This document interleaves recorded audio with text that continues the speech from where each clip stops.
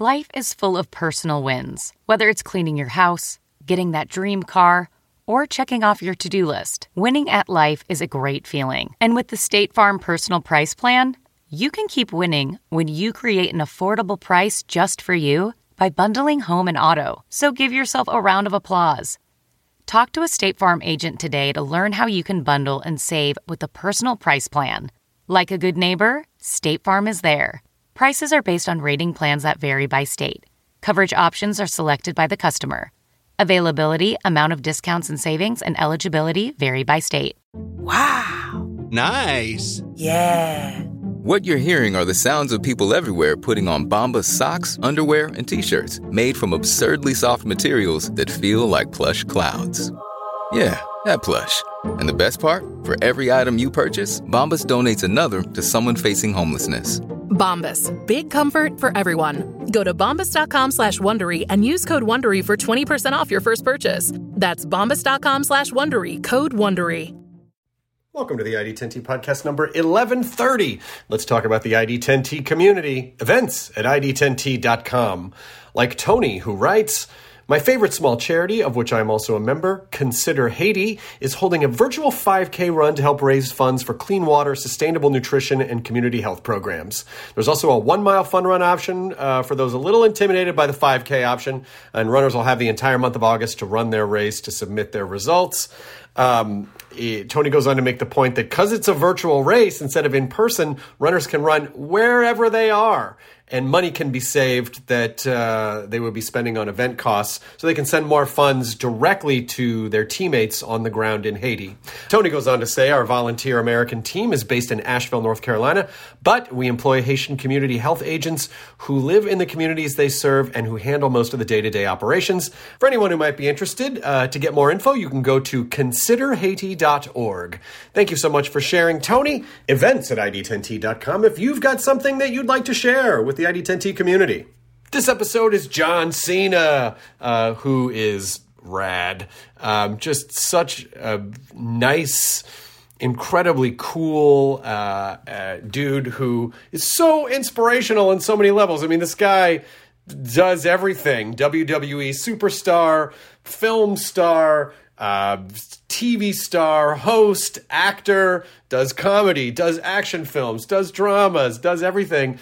And, John came on the podcast a handful of years ago, and we really hit it off. It was a great episode, and, I have to say, this second time was so much fun as well, because the guy's really inspirational. He's just puts an incredible amount of thought and dedication into everything he does and speaks so eloquently about it, and we had such a wonderful conversation. I really do take notes on these podcasts. I mean, I hope, well, first of all, I hope you enjoy them, but I also hope that you take away bits of wisdom here and there. I do. I actually go back and listen, and I take notes, from people that I talk to, and this was absolutely no exception. I just adored this chat. So thank you, John Cena, for being you, and thank you, the ID10T audience, for listening. John is currently one of the stars of James Gunn's Suicide Squad, which is fantastic,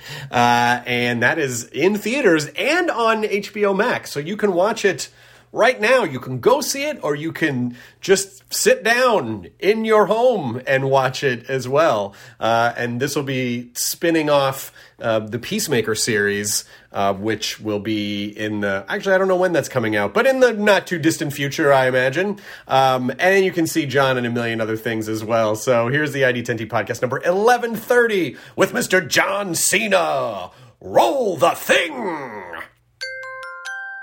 Initiating ID10T protocol.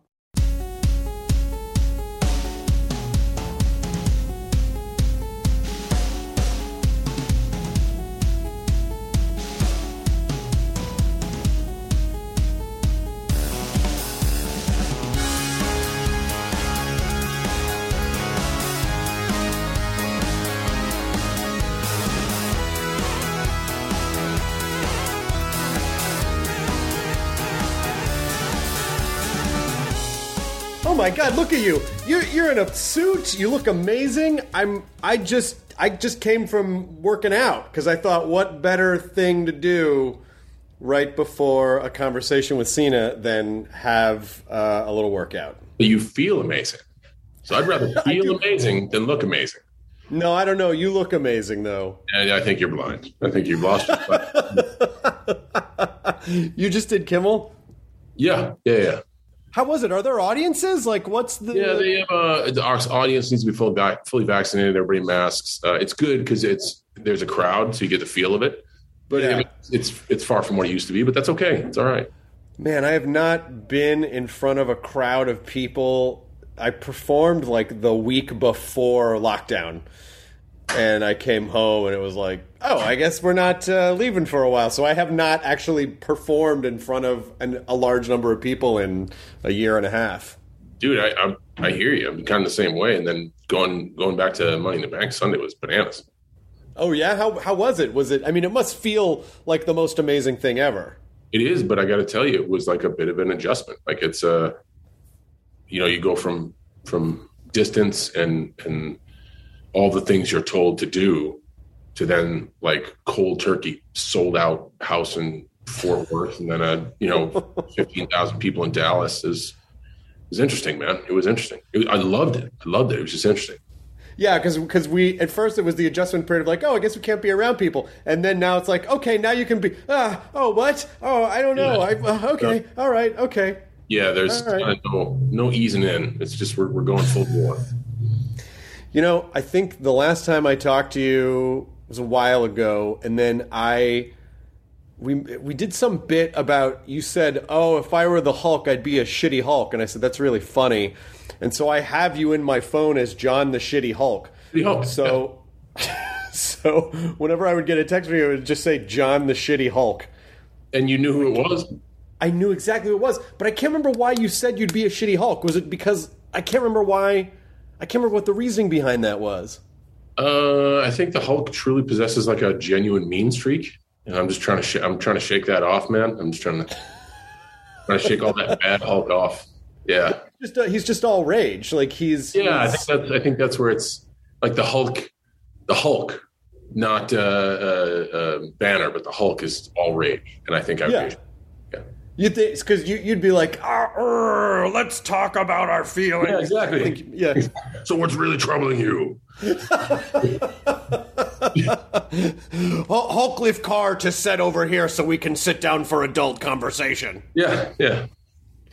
But see, I would say that's John the sensitive Hulk. I don't think that. I mean, I guess by Hulk standards, maybe that's shitty. But I just feel like a sensitive Hulk is just better for humanity. Who knows, man? I know they haven't made the movie yet, so it's obviously something people want to see. Can you imagine if they're like, okay, we're gonna pivot a little bit. Yeah.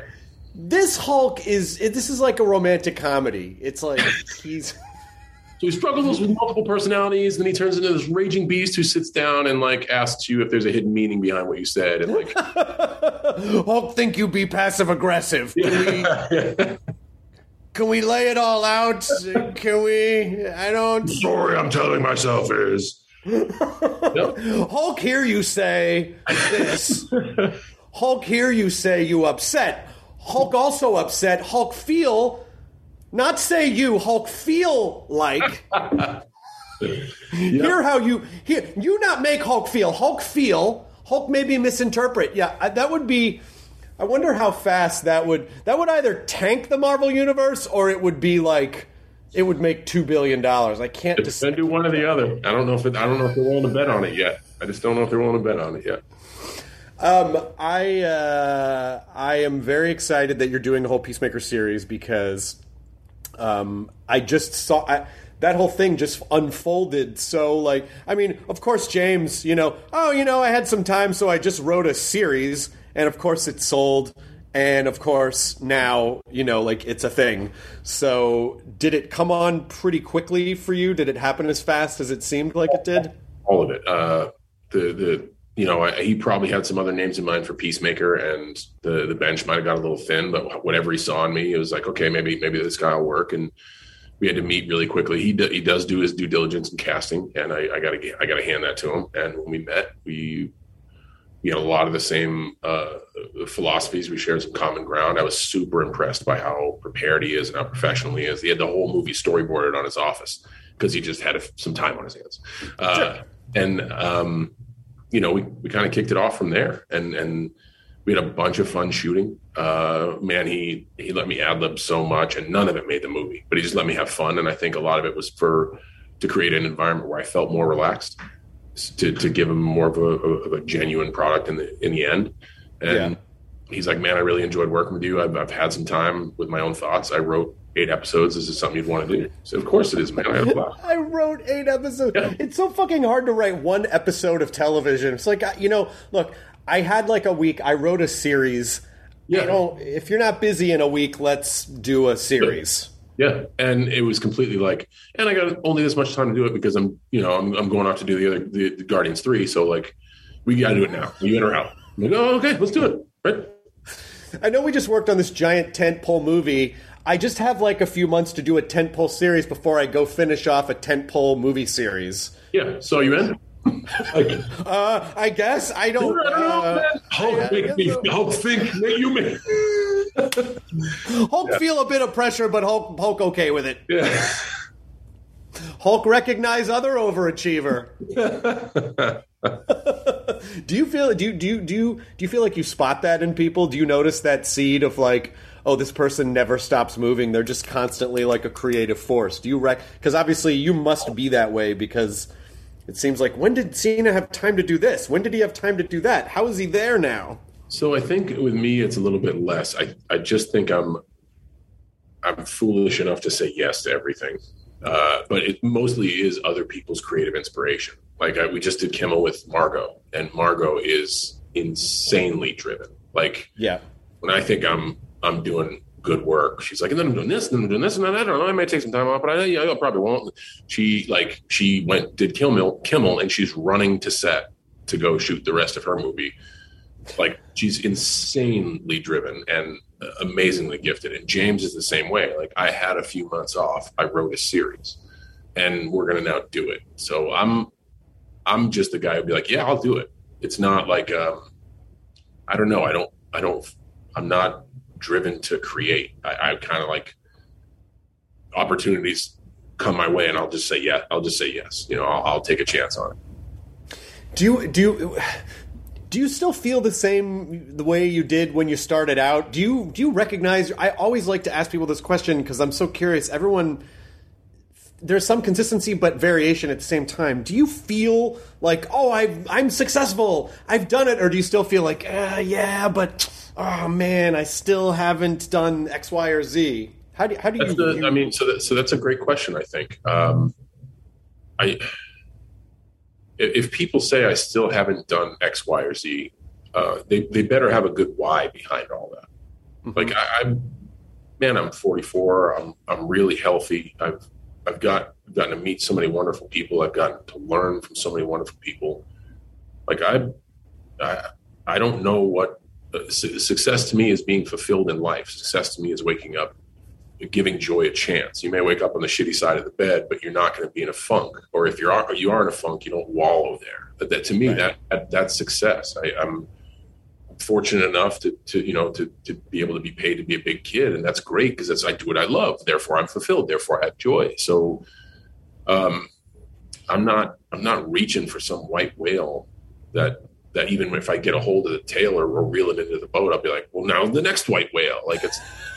And I think as a young man, as you try to find yourself, I certainly had that. It's like, well, this isn't enough. This isn't enough. This isn't enough. And then I had to come to grips with, I'm so driven and maybe I'm working so much just because I'm trying to shelter myself from other things or possibly hide myself from who I genuinely am, or I'm afraid to confront difficulties or uncomfortable stuff. Nobody's going to bother you. It's weird. Like nobody gets on your case for going to work, especially from being like from a New England family. I'm going to work. Okay. All right. That's like the indefensible argument. There's nothing you can say because you're announcing to everyone, I'm going to be productive.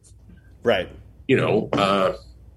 I'm in a much different place than I was. And I should be like for someone to remain the same, regardless of your path in life, we should be different than we were 10 years ago, 5 years ago. We should be different than we were yesterday. That's the path of growth. So I have a lot of joy in my life, and I'm certainly giving it a chance every day. And if someone else looks at me and they shake their fist of what could have been, and they don't deem me yet as successful, I'm actually okay bearing their perspective. I feel pretty good about where I'm at, also. Well, yeah. Also, their perspective has nothing to do with you, really. It's someone's opinion. You know what I mean? Like it's not. But there's takeaways in everything, man. And of course, if somebody that I loved and somebody who was close to me said that, we would lean into a conversation about like. And by the way, this is the Shitty Hulk talking.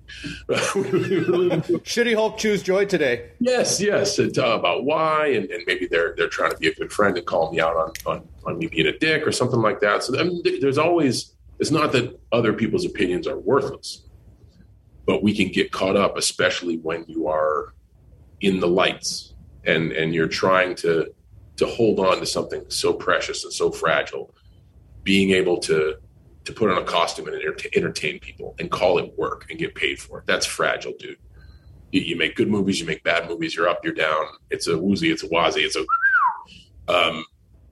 So you want to hold on to it. You want to protect it. So a lot of times you get caught up in everyone else's perception. If they don't think you're cool, you got to pivot, you got to change.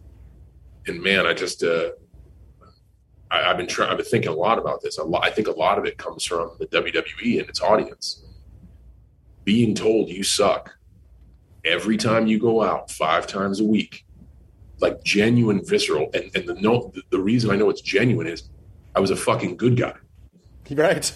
They boo the bad guys because they know, but I was deemed the role of like the hero. Right. And you have this adversarial, visceral, genuine force of reminding you that you are not, don't get too close to the sun. Don't sip the Kool-Aid. Like, hey, dude, you suck. I think a lot of that helped me kind of, one, take that in, take their opinion in, and understand why they thought I sucked. 2, be okay with being humiliated every night. And 3, looking in the mirror and being like, no, I'm okay with what I see. I think I'm all right. So I don't know. I always say, like, I owe the WWE audience more than I could explain. They've made me into the person I am, not the professional. I take a lot of professional tidbits from my time there, but they've molded me into the person I am. It's 3 o'clock somewhere. Time for a My Mochi ice cream snack. My Mochi ice cream is cool, creamy scoops of premium ice cream wrapped in sweet, pillowy dough. And get this, all of My Mochi's fabulous flavors, like strawberry, mango, double chocolate, and cookies and cream, are only around 80 calories per piece. Talk about a guilt-free, indulgent experience. Each box of My Mochi ice cream has 6 perfectly portioned, gluten-free mochis that are great for grab and go. So feel good while curbing your afternoon cravings or the midnight munchies. Yeah, you know who you are with the joyfully chill sensation of My Mochi ice cream.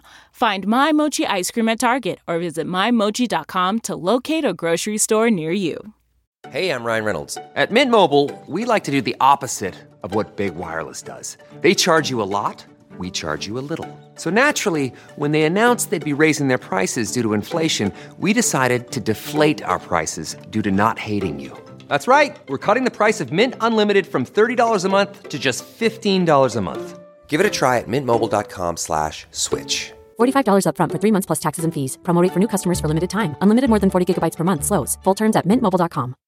That's really incredible you say that, because I actually was going to ask you that actual question. It was, does that train you for other things, having to, and even if you're playing up certain character traits and, and it is this grand performance, but at the same time, you're right. You're still seeing people's faces go, fuck you, And it's real. Like that is real. Like boo is part of the act. Yeah.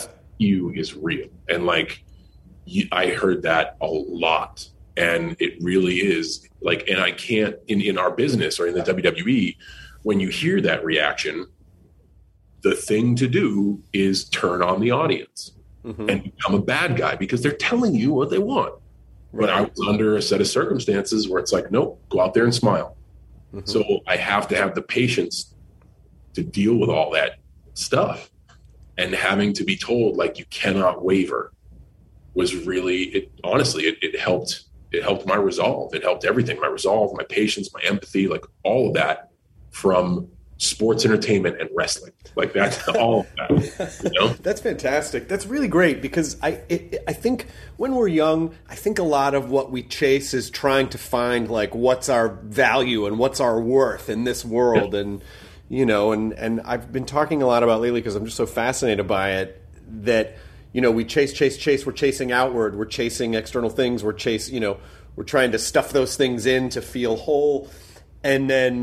But then you know, at a certain point, hopefully you kind of realize like, oh yeah, it doesn't really work that way because there's never enough of that thing and it never kind of works. And you really got to figure out like, well, how am I just whole because I'm me? Or how do I feel okay with myself, you know, separate from all that other stuff? And this business in general does not really it doesn't really encourage that because so many external material things are commodified and that, you know, so it's such an interesting thing to navigate, to have that like, I think I just need to figure out how to be okay separate from all that stuff. And of course, I would say entertainment and athletics and politics as well, anything where you're on front and center. But I think this bleeds down into any professional and or social environment. We all want to portray the image that we're without flaw. And that's a dangerous edge to ride because it's not false. You know, whether we think our neighbors are the perfect neighbors or this person is the perfect life on social media, or man, this athlete is amazing both on the field and off the field.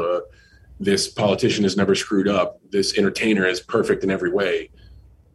We all have flaws, dude. And I think it's once you realize that you're not perfect and you're going to mess up and essentially the glass is already broken. Like, I think that helps too. But you're right. It is an industry where, especially when you get some mojo going, you don't want to screw it up. And I think a lot of what holds people back is they don't want to screw it up instead of I want to be better. You know, I'd rather swing big and strike out and learn something, because it's kind of why we're talking here today, than try to craft a like, don't rock the boat or don't sink the ship. You know, I've failed so many times. It's comical now. Like that's how I've left. I'm where I am because of how many times I've bit the dust. But like, that's not a popular image to throw out there, you know? Well, but often our imperfections are the most interesting parts, you know, like imperfections. Yeah. I mean, you must have had, there must be a correlation, because this happens when you're doing stand-up. You could do a set perfectly and go, the show was fine, or something could go wrong, like the cord could fall out of the mic, or someone drops a glass, or you fuck something up in the show, and then that all of a sudden, if you lean into that, becomes the best part of the show, because it's a very authentic thing that happened in the moment that everyone shared. Yes, but it's not perfect. And exactly, you may have had a plan that was like, but no, it was supposed to go like this. But you're right. It makes that show in that moment one of a kind, and your connection with the audience different than any other audience. And you can't get a guy to pull the cord the next day, and you can't get a guy to drop the glass the next day. Like, it's just, you're right. It's stuff like that makes us special, but we want to oftentimes not showcase that side. Was there a period, because obviously, you know, you're wrestling, you're performing live for large groups of people, you're really playing to a large audience, and then you start working in film and television, and your performance has to get much more intimate, right? Because you're just playing for, like, your camera is basically like one person, sort of. Did you feel that happening? Was it something you were aware of? Am I off base with that comparison? No, that's you're dead on. And movies, especially, just because of the size of the screen. Like, the bigger the screen, the nuances mean that much more. So TV, I think because of the close-ups and all that, and everybody's got huge TVs and all that, but it is a lot more subtle. And I had to learn that, but I learned it through failing. I did a lot of tremendously wonderful overacting jobs in some horrible movies, and then kind of was approached with opportunities to do comical parts where I could make the joke about myself and play off my size, and a lot of physical humor. So that can be over the top, but at the same time, I was put with brilliant, very funny comedic people, Schumer and Apatow, Tina Fey and company, like Seth Rogen's crew, like all those guys and gals to learn from. So yes, I know what my problem is. I was self-aware to know, like, okay, I'm acting to section 313. I get it. How do I fix it?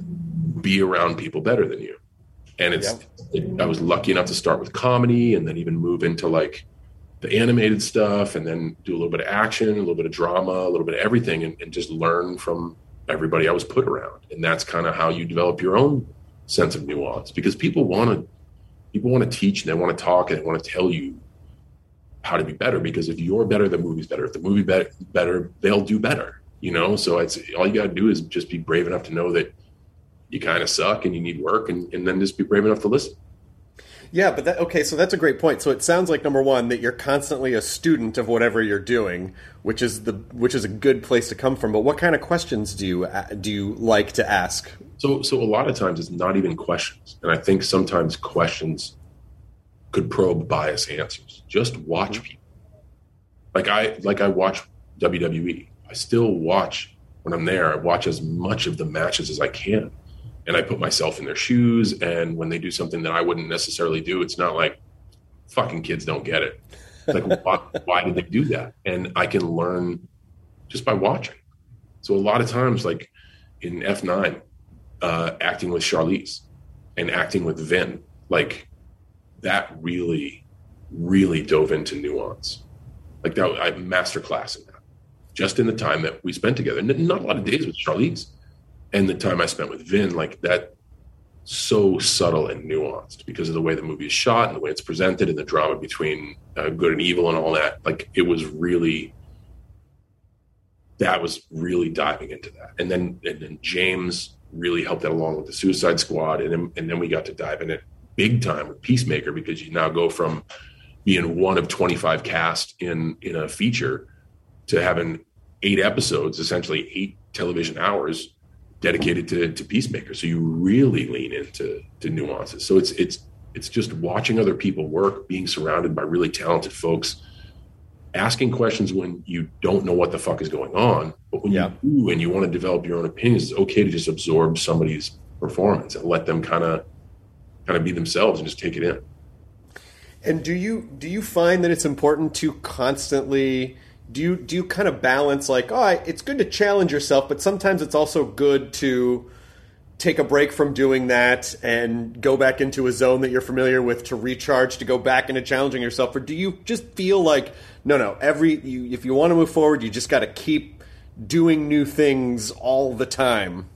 Man, I think to find the challenges in the stuff that you love. Like I'm not drawn just to do new things. I'm much more open now to try new things. And certainly if it helps to build a relationship with somebody who's close to me or somebody I love, I'm much more giving of my time, where when I was like full touring with WWE, it was very my way or the highway, which helped me out in WWE, but really, staggered my development as a human being. So to be able to coexist with those close to me, I've helped build some wonderful relationships that I'm really proud of. I don't do new stuff just for the sake of doing it. There has to be purpose behind it. There has to be something I enjoy, because I'm also very aware that the learning curve on a skill, you may pick up that guitar and be able to hit a chord once, but to noodle, you got to do it's going to be 200 hours at the very least. Oh yeah. Those first 200 hours suck. They suck. And then eventually some music comes out. You're like, well, all right. I was like, wow, you're really good. What'd you do? I've fucking worked on this for so long. And I still have so much left to go. I still have so much left to learn. So if you don't enjoy it, if you don't really enjoy it, I don't mind trying it, but dedicating to it and challenging yourself with it. Like returning to the WWE, it's a brand new world, man. A new cast of characters, new direction of the company, new platforms, new environment. So there's the challenge there. And to challenge myself as a 44-year-old to go back is there's an intrinsic challenge there. There's a different set of circumstances there. Sure. So that's a good challenge in many ways, because my body could tell me after this little, like, extended stay that, like, dude, you're done. Or it could tell me, like, you're so far from done, it's crazy.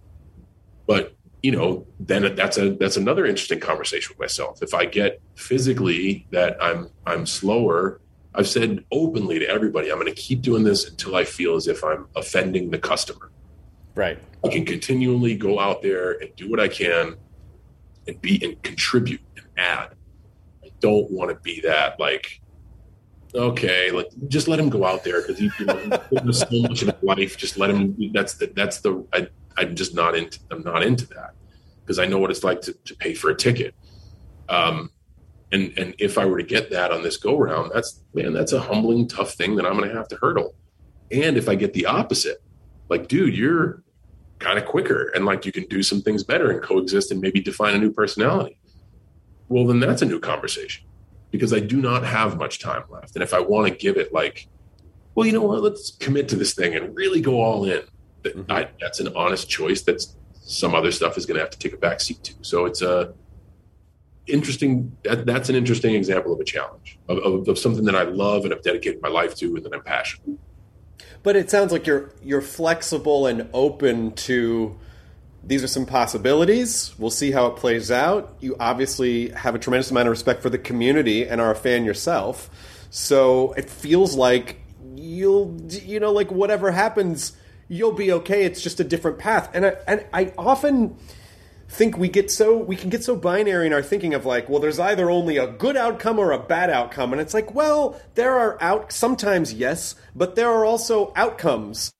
And who are you each time an outcome happens? Can you adjust or make it work for you? They're just different outcomes sometimes, Are you pretty comfortable with that?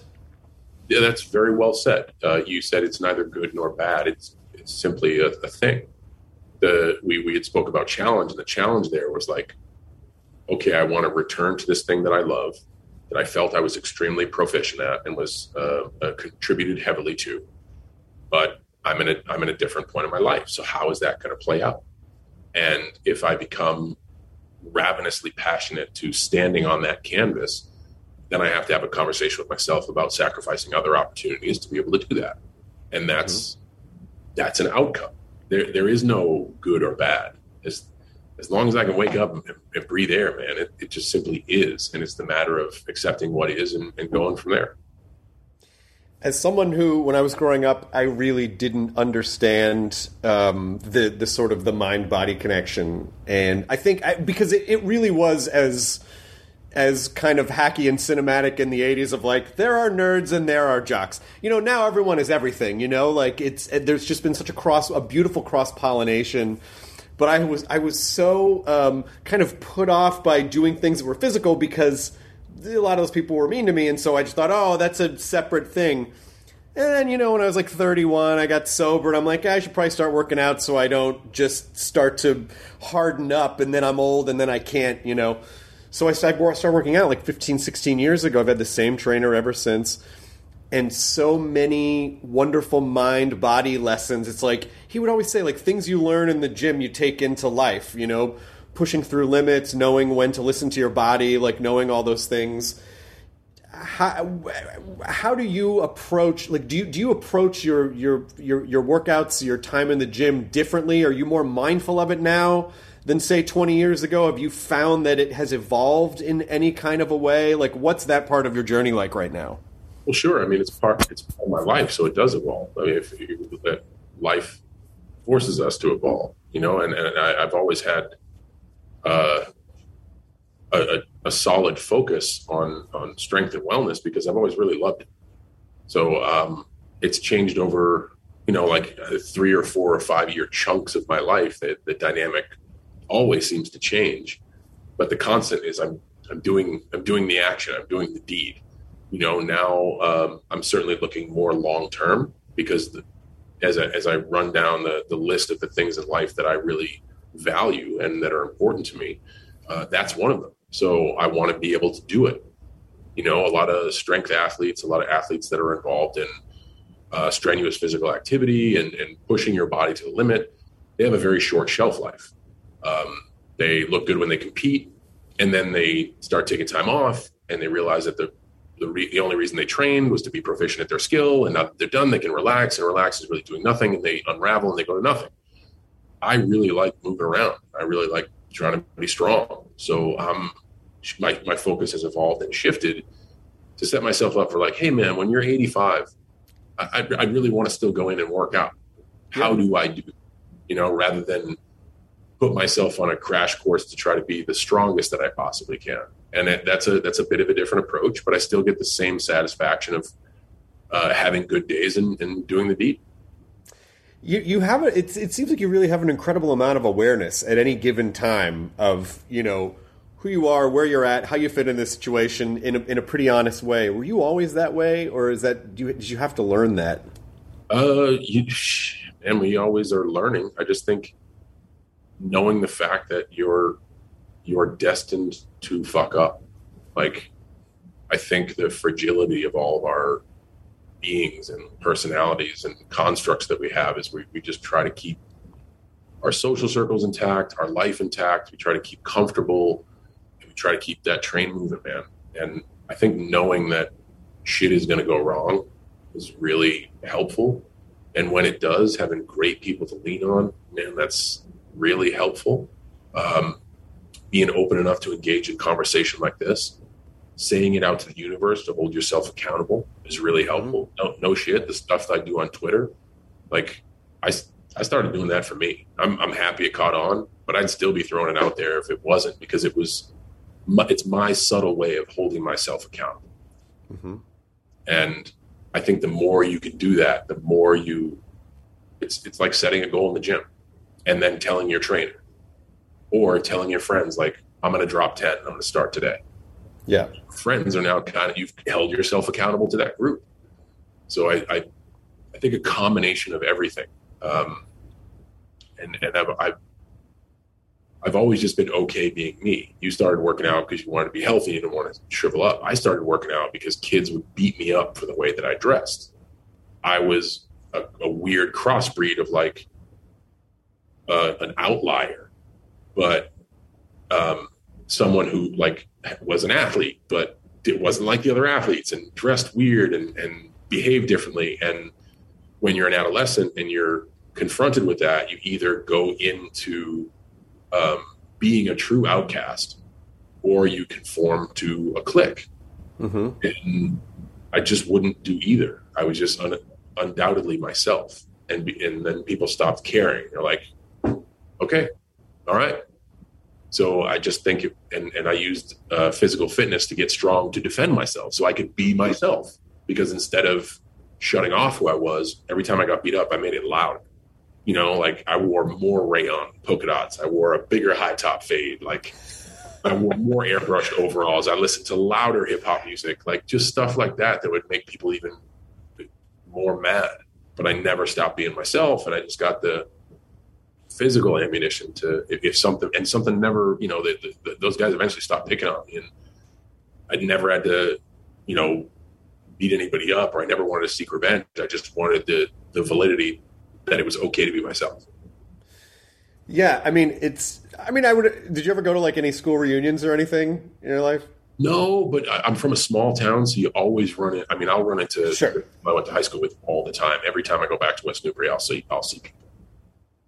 And are they like, you ever like, hey, remember when you used to, do you remember that? And they're like, we were kids. If I would ever to do that, which I haven't, I would bring it up in a situation where I'd be like, yo, not only did it make me who I was, but yo, we are so cool. So I'm not even trying to balls. I'm just trying to bring that up to you, that it was meaningful to me in the best of ways. Like, it was a tough period in my life, and you were the cause of that, but man, kind of thank you, because it worked out okay. It sounds like almost a form of emotional resistance training. Yeah, well, or I don't know. And I maybe that's half the fun of it, is that I don't know, and I'm still still trying to learn. I'm still searching. You know, when people maybe first go into the gym or they set goals and maybe those goals aren't necessarily realistic. I was very lucky because I found a trainer that I clicked with, and sometimes people don't.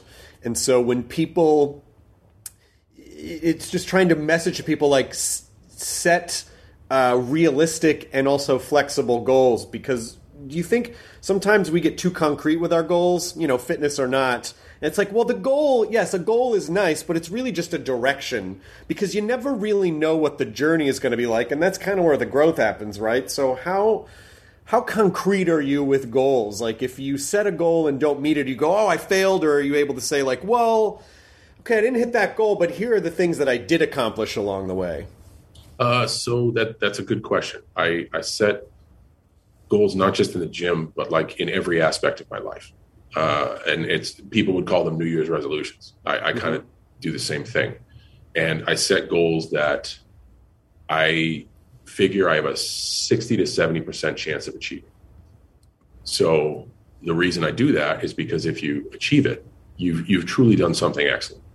And if you don't, you have to admit you failed. It's no like, yeah, but you know what, I did it. You know, I got 7 out of 10. That's not bad. Yes, but you failed. And I think approaching the concept of failure is great, because then you have to ask why. Okay, I want to bench 400 pounds. Okay, I'm going to go on a 16-week protocol to bench 400. What's my bench right now? 315. At the end of 16 weeks, you bench 375. It's a huge improvement, but you didn't hit your goal. Then you have to ask yourself why. There was that weekend when I went out partying, I had a hungover workout, and I can look at the data and see that I dipped in strength here. Why'd you dip in strength? Well, I was studying for exams and really didn't sleep. Well, what was more important in your life that time? Was it your 400-pound bench, or was it your exams? And what did you learn from it? Like, you have to be able to go back. You can look at those good things of like, yes, I put 60 pounds on my bench. But if you really hold yourself accountable, everybody knows why they missed. And you got to look yourself in the eye and be honest with yourself about why you missed. And, well, is this something I really want to pursue? Do I really want to bench 400 pounds? I got to 370, and that's kind of cool. And maybe I can get to 380 or whatever. But this time around, I really didn't want to do it. Or maybe like that was me at absolute capacity. I gave this my fucking best, and 370 was my top end. So now you move the goalposts and say, like, I couldn't give this anymore. Okay, then the lesson is, realistically, my strength cap is probably around there. And I made way too of an ambitious prediction. But there's always a takeaway. God, that's so great, though, because you're really, just even hearing you analytically parse out the data, you know, of having to go, well, here, you know, in each moment, this is what I was doing. And I didn't realize I was making a choice, but I really was making a choice that was not getting me closer to this.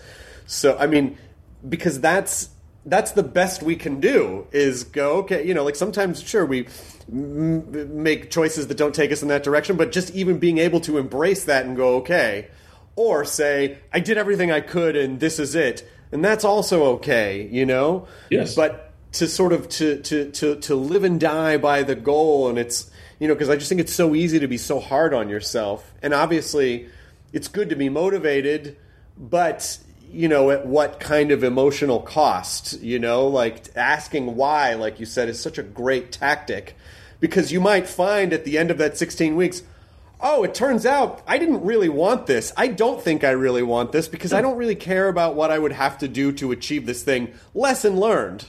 Yeah. And not only are we hard on ourselves, but we make it really easy to quit. And that's dangerous water. You know, when you make it easy for yourself to give up and you set an extreme goal, you got to combat it with extreme effort and extreme dedication. And I'm not saying, you know, you should waltz through everything. You should make it a challenge. But you should also, if you want it to be your life, that's fine. But if you also want to have the quality of life, you got to factor all that stuff in. And I think sometimes it can be used as a mechanism to easily give up. Mm-hmm. If you're morbidly obese and you need to lose 100, that number is so large that if you don't see the tracking happen, you can give up. Literally take it one at a time. take it a week at a time, take it 24 hours at a time. Like, it is that process of retraining ourselves. And if we set it way out there, man, it's so easy early on to be like, I haven't experienced enough success early on to hit this goal. I quit, forget it. Man, that sunset is gorgeous. Grill, patio, sunset. Hard to get better than that. Unless you're browsing Carvana's inventory while you soak it all in. Oh, burger time. So sit back, get comfortable. Carvana's got thousands of cars under $20,000 just waiting for you. I could stay here forever. Carvana, where car buying meets comfort meets convenience. Download the app or visit Carvana.com today. What makes a life a good one? Is it the adventure you have? Or the friends you find along the way? Maybe it's pursuing your passion while striving to protect, defend, and save what you believe in every single day. So what makes a life a good one? In the Coast Guard, we think it's all of the above and more. But you'll have to find out for yourself. Visit gocoastguard.com to learn more. Yeah, that's also dangerous thinking too when you try to take everything on at once, you know? Like it's just also that thing of people go, "Oh, I have this project due and I don't know how to start." It's like, work on it for 5 minutes. If you can just give yourself 5 minutes, you'll get into it. You know? Like, but don't think about the 50 hours you're going to have to work on the thing. Just give it the 5 minutes that you have right now, and then see what happens. Yep. And we also have that habit of creating fictitious problems for ourselves that that will never happen, or they have a low likelihood of happening. The old, I'm going to go to the beach and get eaten by a shark. No, more than likely you're going to drown. Like, that's going to be the thing. Like, you're not going to get hit by lightning. You're going to get in a car accident. Like, that's right. We have a tendency to make these mythical problems to give ourselves more hurdles. It's too tough because this is probably going to happen and this has happened, and that's also a slippery slope. And a lot of that from me, and I'm just speaking for my own self, is me wanting to just stay in my own comfortable space where I feel pretty good. And I'm not, I'm not stepping outside to a point where I can fail, which is why I've done so much work on trying to be okay with that. Ooh, that thing you just mentioned too about staying in a comfortable space. What can be insidious about the human mind is that sometimes that comfortable space can be in the catastrophizing, that we can almost find comfort in finding all the problems, It's loves company, man. Is that what he's yeah, right. Loves company and chaos is all like, bro, and this is, these are just perspectives, but chaos is also a nice hiding place. Mm-hmm. If the world is falling apart, well, you can't fix that's a huge thing. Right. You do your best to fix the world the best you can in your little piece, but making the problem as big as possible and completely making it like unsolvable, that's another safe place to hide. That's another easy way for you to give up, and another easy way for you to not pay attention to it. Wow. Yeah, it does sort of bend the mind a little bit to think like, oh yeah, that's right. That is a pattern of thinking. Of course there are awful things that happen in the world, but how many things in the course of a day do I think about that will never come to fruition or are just not beneficial to moving forward or living joyfully, just making those little choices. Hulk choose joy today, like that thing is... Yeah, and that's the thing. In the face of all, like, awful things happen. And that's another thing, accepting that. Awful things do happen. But choosing joy, essentially, or choosing to try to do your best to take a good perspective on everything. And a lot of that good perspective is understanding that awful things happen. And if you can step in and you can do your part or do something to the best of your ability, then you are doing what you can to help. That's but a lot of people just let the chaos burn and want to talk about the chaos, and all problems are unsolvable and it's way too big. And I don't know. I just, there's a lot there of understanding the state of everything and choosing joy amidst all that. There's a lot there. Yeah, especially because it's so easy to be busy without actually really doing anything. Oh, we can be busy. I am so busy today. What'd you do? I was just emails. I was I don't know. I was just running around. But what did you actually accomplish? I just was busy. It's like, but really, like you said earlier, just like really kind of breaking it down. What did you do? Yeah. What thing, like out of those things, what moved you closer to that thing that you say you want today? Why, the why is such an important question. Do you still ask yourself the why? All the time. Like I do, I set like objectives for myself every year as a set of resolutions, and I revisit them often, and I can track whether I'm on track or whether I'm going to miss. And like I said, they are aspirational. I have a 30 to 40% chance to fail. So like it lets me know if I really want to continue it. Was I just talking out of my ass? Do I have to lean into a problem myself that maybe this goal was a way for me to really genuinely face it?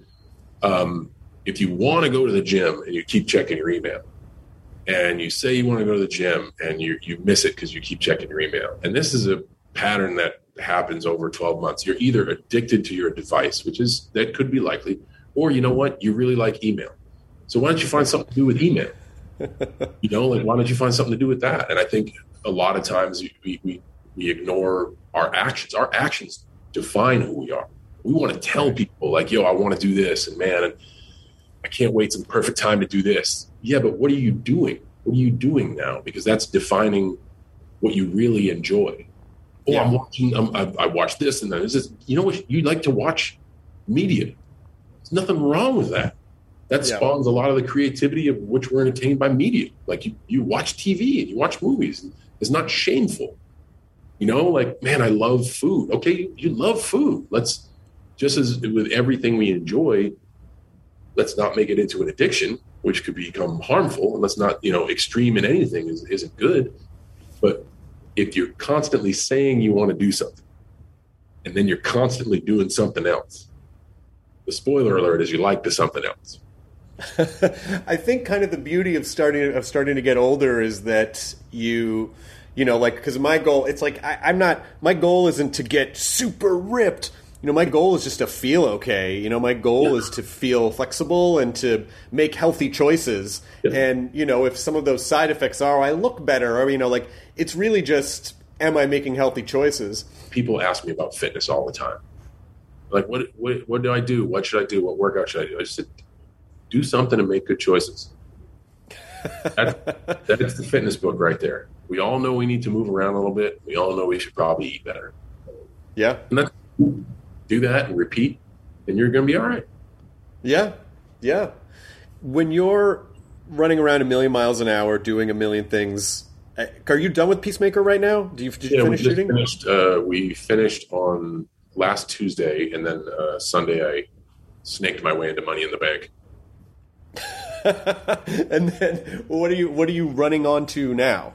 So currently the WWE was more than welcome to have me back for like a month's worth of touring. Suicide Squad comes out August 6th.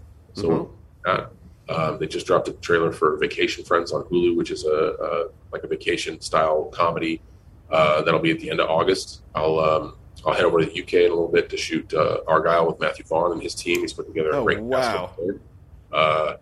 We're going to eventually film some more episodes of Wipeout, which I'm really excited about. The show is fantastic success for TBS. And then, in between all that, I'll still do my best to try to find balance. And after that, I don't know what the hell's going on. We'll see what's going on after that. How are you able to remind yourself in all that time? Like, how are you able to stay present when you're it does seem like there's a constant state of movement. And then how are you able to just stay present and keep that balance? Set realistic expectations and take it one conversation at a time. Mm-hmm. Literally. But set realistic expectations. Don't tell everyone you're going to be everywhere when you can't be everywhere. When WWE wants you to come back, and I give of myself, they asked me to come back for only a few dates, and I said, no, I want to do all these dates. To one, to get back in front of an audience, two, to help the brand get audiences back in the building, And then when you offer all these dates, somebody may say, well, what about this? What about that? Now that you're in, I know that you may have some time. No, these are my expectations. This is the best I can do, the best I can give you. And even then, on the days of the events, well, we're going to need you to do X, Y, and Z. I understand that's what you need. Realistically, this is what I can give and still feel that I can function at a capacity that could be entertaining. And WWE is merely one example. Doing promotion, every publicity team wants you to do all the stuff. I've learned personally that at about the 6-hour mark of going like this and having engaging conversations, my brain's fried. Yep. And I tell them that. I'm like, hey, listen, I can go, but you set your watch to it. 5 hours and 30 minutes, I'm going to be garbage. That's data. How is that selling your movie? Just garbage fodder. Like that's nothing good can come from that. The only thing that's going to come from that is something bad. So I set expectations and people work around them. And I don't feel bad about that. They're asking me to give of myself, and I'm saying this is where I can give the best of myself. And it spills over to relationships. Hey, listen, I know we need each other, and I know on this day, I am not going to be available. I'm going to be occupied. Is that okay? One, before I commit, and two, if it is okay, where can we pick up slack? Where can I invest in us and in you and our relationship and build forward? Because you're kind enough to give me this day. So how do we connect more after that? Just a simple conversation like that, rather than it's work. Like I'm going to work. That whole inarguable truth of like, well, I can't argue with you being productive when I genuinely have needs and feel missed. You have to be able to lean into that. And if someone were to come to me with a problem like that, I now am confronted with a choice. The same one we talked about WWE. Like, absolutely. Do I go back and put all these other things to the side? If someone comes to me and says, yo, we had this close thing, I feel as if we're drifting apart. I need you. I have a choice to make. And it's that simple. And just like you stated, it's not a good thing. It's bad. It's a thing. And I have to reevaluate myself and be honest with myself, or like, well, do I really value this relationship? And if I do, well, fuck it. The right choice is to invest and worry about all the other stuff later. But if I don't, the right choice is to be honest with the person and be like, yo, I think we're looking at it through two different lenses. And you think this, and I understand, but this is where I'm at. So what do we do now? I have to say, I appreciate, number one, how open, both times you've been on the podcast, just so genuinely warm and open, because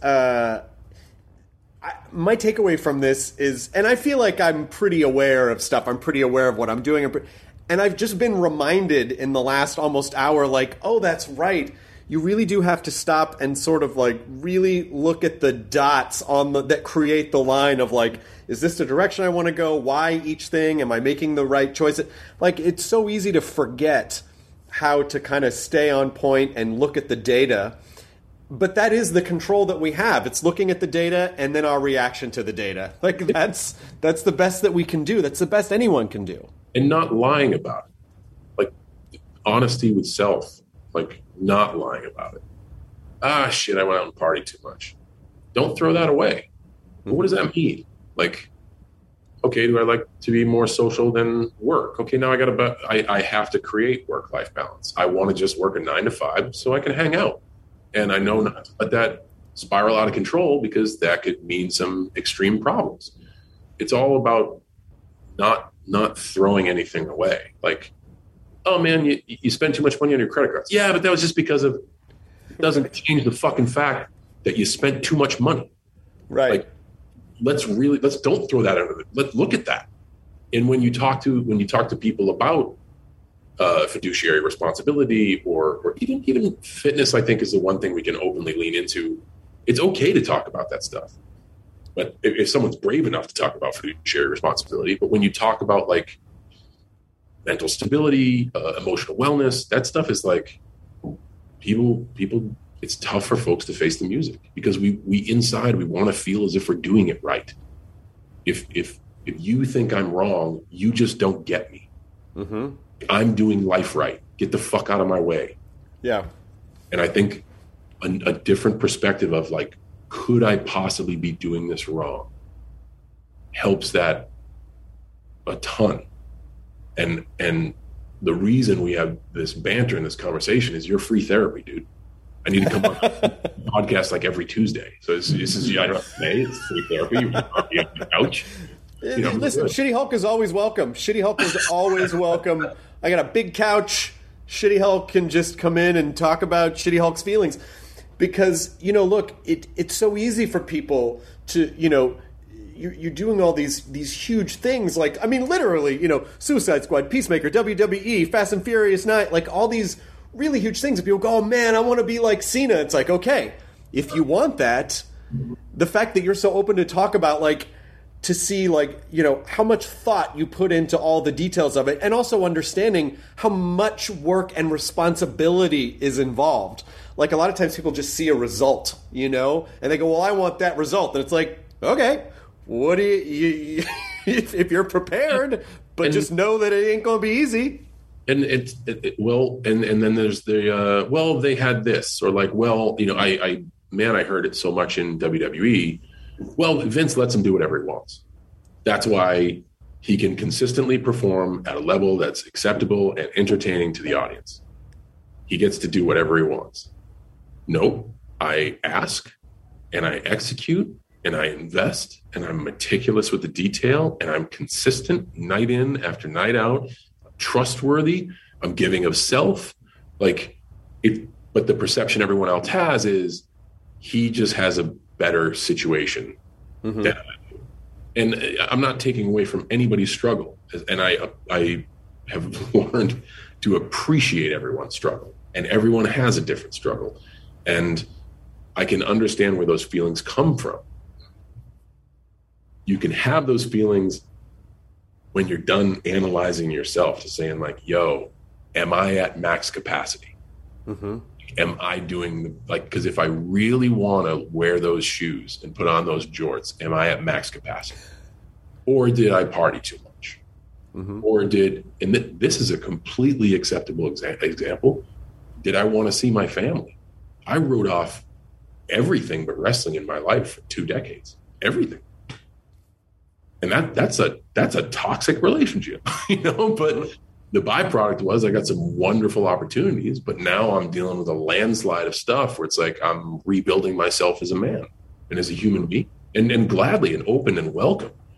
And me talking about all this stuff, once again, it holds me accountable. It's really great to be able to voice it. And if some of your listeners can hear it, and you're like, well, this dude is where he's at from being like vulnerable and fucking up in life. Okay, that's cool. And maybe they can get something from it. I don't know. But if at the very least, it's not to affect anyone else but myself. Like, it really helps me to be able to have genuine conversation with people. I think that's hell, especially after all that's gone on. All we really want to do is folks is connect with each other, Absolutely. And it's just that it's so easy to, see you on a 2-dimensional screen on all these big screens and then have one perception. But I also think it's important that people hear like, hey, there's humanity and it's not perfect, and there is no perfect. By the way, there just isn't. Yeah. There's no such thing. It's an unachievable thing. How do you even define it? Like, there's not even it's impossible to define. And also there's nothing interesting about it, because all of the growth, it's like those days. I'm going to take it back to fitness. Those days when you go in the gym and you feel amazing are fine, but the days where you really grow are the ones where you get to drag your ass in and you don't want to be there and you push through, and at the end you're like, you know what? I feel pretty good. Like, I actually got more out of that than I did on the day where everything was firing on all cylinders and it was all, super easy. Yeah. Yeah. And, I don't know. It's life is very complex, and it's so easy to look outward, and it's really tough to look inward. But it's so rewarding. It really, and it allows you to have the resolve to handle or feel you can handle most of whatever life throws at you. And also, I just think it's great that you figured this out now. Sometimes people don't figure it out till they're like 70 or 80, and sometimes they never figure it out, So it's good. Yeah. I'm also okay with that, the two-dimensional perspective of anyone else. I think that the most important perspective is the one you have of yourself. Right. If someone that just has a two-dimensional perspective of me, I think a lot of people, but I'm more than this. I'm known for more than this. If you come up on the street and just do this and like that's all I am, and like, oh, there's the fake WWE guy, and wave your hand in front of your face and do the you can't see me, and that's what I've left on you, it's fine. It's totally fine. But if that's all I see of me, when I look at me, I got some work to do. That is such an incredibly profound thing to say, to see yourself in that way. Do I see myself in the mirror as the two-dimensional? I mean, that is an incredible, simple, yet eloquent and elegant statement about how we view ourselves and how do we stay on track and how do we ask those tough questions sometimes. I just, you say, oh, this is a bit of therapy for me, but I also feel the same way because just sort of hit me in a way of like, oh yeah, that's right. We do have to, see ourselves in three dimensions, and as who we are in our entirety. And that's the good stuff and the bad stuff. But you can't be upset with somebody who only sees you as one thing. Right. You can't be upset because they have the right to do that. And I think a lot of us go on the defensive because we're so much more than oftentimes judgments, snap judgments, first impressions. We're all human. We all do this. Everybody's going to have their opinions. But there's so much more to us. And as long as we know that, as long as we carry that with us, I think it makes it a lot more digestible when somebody else comes up to us and hits us with some business that maybe doesn't mesh. Absolutely. Well, I mean, John Cena, Shitty Hulk, I just can't thank you enough. Do you have some Shitty Hulk advice? Would Shitty Hulk have some advice for people for embracing joy, living in the present, anything like that? Yeah, dude. Today, Shitty Hulk, choose joy. Today, Shitty Hulk, choose joy. Is there anything else I can help you promote? Is there anything you want to mention? We never really talk about anything, but we always talk about everything. But that's the thing that's so great. Is it like, look, I've done junkets. You do junkets all the time. I know people probably have a ton of questions that you get asked all the time, but you're always so warm. Like I said, you're so warm and open. It's such an opportunity to connect with someone that not only I respect, but someone that I feel like I can learn a lot from, that I just feel like, hey, even though the optics of our lives might be different, I do feel like there are, similar paths. And so I always appreciate the time with you. I appreciate it, man. It's a shame we couldn't do it in person, but in the future, I look forward to the next one. Someday we'll actually get to do it in person again. And for now, I will say, Shitty Hulk Smash Podcast End. With love. ID10T scanning complete. Enjoy your burrito. I feel like I was blindsided because it's a competition show. From the producers of Jury Duty and The Bachelor. We have scoured the earth for the 14 greatest reality contestants that were available during our production window. Comes a reality competition show about reality competition shows. Nobody has dared to find out who is the actual best at just being on a reality show. I'm your host, comedian Daniel Tosh. It's win or go home. Each episode, our contestants will face new challenges that will test their strength and lack of life skills for a chance to win $200 million. Thousands, not millions. $200,000. Prepare, because it's about to be ugly, crying, lots of fighting. Tasha, I have to defend myself. Celebrating 25 years of reality TV with your favorites. I have diarrhea. You cannot do this to me. What in gay hell have I got myself into? The GOAT. Stream free on Amazon Freevee or Prime Video.